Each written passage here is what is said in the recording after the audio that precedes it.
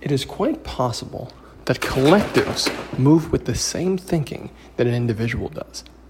And, oftentimes you hear people say, and I've liked this saying, that a person is smart, people together are stupid, or mob mentality, etc. And it's very interesting seeing culture shift as it's been shifting the last several years, knowing that the shift was coming, because I've been educated for that, understanding, because I've had advanced information that's essentially advanced information. And so seeing collective shift and having the advanced information and watching people now getting or starting to share the information that I was previously on, the culture moves in the same direction as the individual based on that evidence as the wiser or higher information. Now, let me actually take a step back. The consistently evolving information.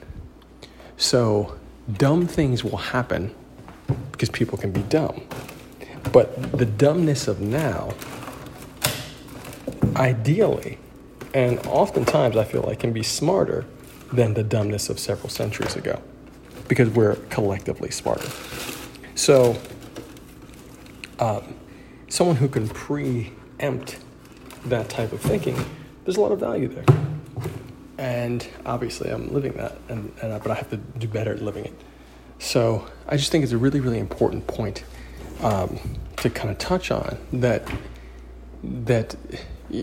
and the reason I bring this up is specifically connected to a line from Guru. Traps within the system our youth is getting murdered by.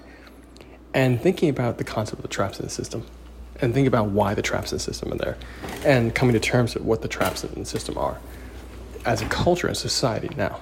And we're still in the process of doing that. But I think it's very, very interesting to contemplate, because the traps in the system, when a lot of people don't want to acknowledge them, you have to go down to the base, the foundational thinking of a person. Because collectively, that's what happened. If you trap a person in your basement and you mistreat them, make them do things, and then you eventually, somehow, somewhere, are convinced to let them go, you are going to be concerned that that person is going to return and retaliate, or that their family will, their offspring will. And I think it's very important to think about how that type of thinking, which is intelligent, an intelligent person will think that, will also yield the intelligence that crafts points within the system collectively to upset the advancement of one who would retaliate. Because if that person who was retaliating immediately had access to all the tools that you had, they might use those tools against you. So I just think this is a very interesting point, very interesting thing to talk about, contemplate. That, and I'm not talking so much about I'm using this as an example to be able to say that the collective thinks like a person. And the collective will often not think as advanced as the most advanced people on the planet, because it'll take time for the collective to get there, because those advanced people are receiving information earlier, and also potentially accessing the oldest information more readily. Culture will evolve; it is inevitable. But I think it's very, very important to recognize that. And by culture being able to have that information, now here we get to the bridge. This is the bridge. The bridge, to me, and let's define what the bridge is. The bridge is always that moment where the information can become actually practical, where it can become utilized in our daily lives. And regardless of what the information is. Because if once you remove your ego, your need to win with the information, then you can actually win with the information. And what I mean by that is that that somebody else might hear the information and be like, okay, no, this information, I want to be right. This can't be right. Well, take that away for a second and just think about this for a second. The bridge between where society thinking as a person and as a person that is essentially not as wise as the wisest or most advanced people on the planet. If culture can accept that, if we can drill into culture that collectively we are moving to raise the bar of the status quo,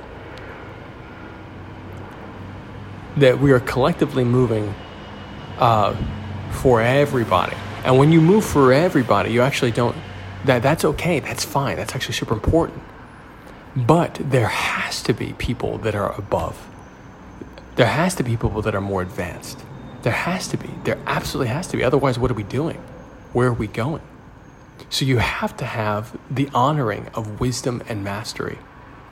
And you have to have a system, once again, to identify what wisdom and mastery are. You have to have to be able to clearly see the practical benefits of wisdom and mastery.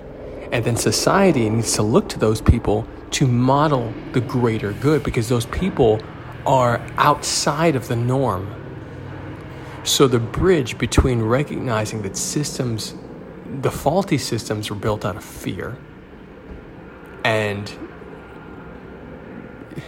natural fear, it's natural. It's not bad. It's natural. And the evolution is also natural. So you take away the narrative, the negativity for the narrative, and by doing that, you make it more a matter of fact. So it is a matter of fact that these things happen. It is a matter of fact that these things will change, and not just change; they actually get more optimized. And someone might say that's good, it's better, it's going to get better, quote unquote, but it's really more optimization of the system. So how are we going to get there? Well, we're going to get there by recognizing that we as a society move in one way, but the individual moves faster. We as a society move at one speed, and the individual moves at a faster speed. And the wisest individuals, the advanced individuals, move at the most expansive speed, most expansive awareness. Have the most expansive awareness and can move it the fastest. So, as long as we acknowledge that, and then we have reverence for it, we're going to be great. I love you.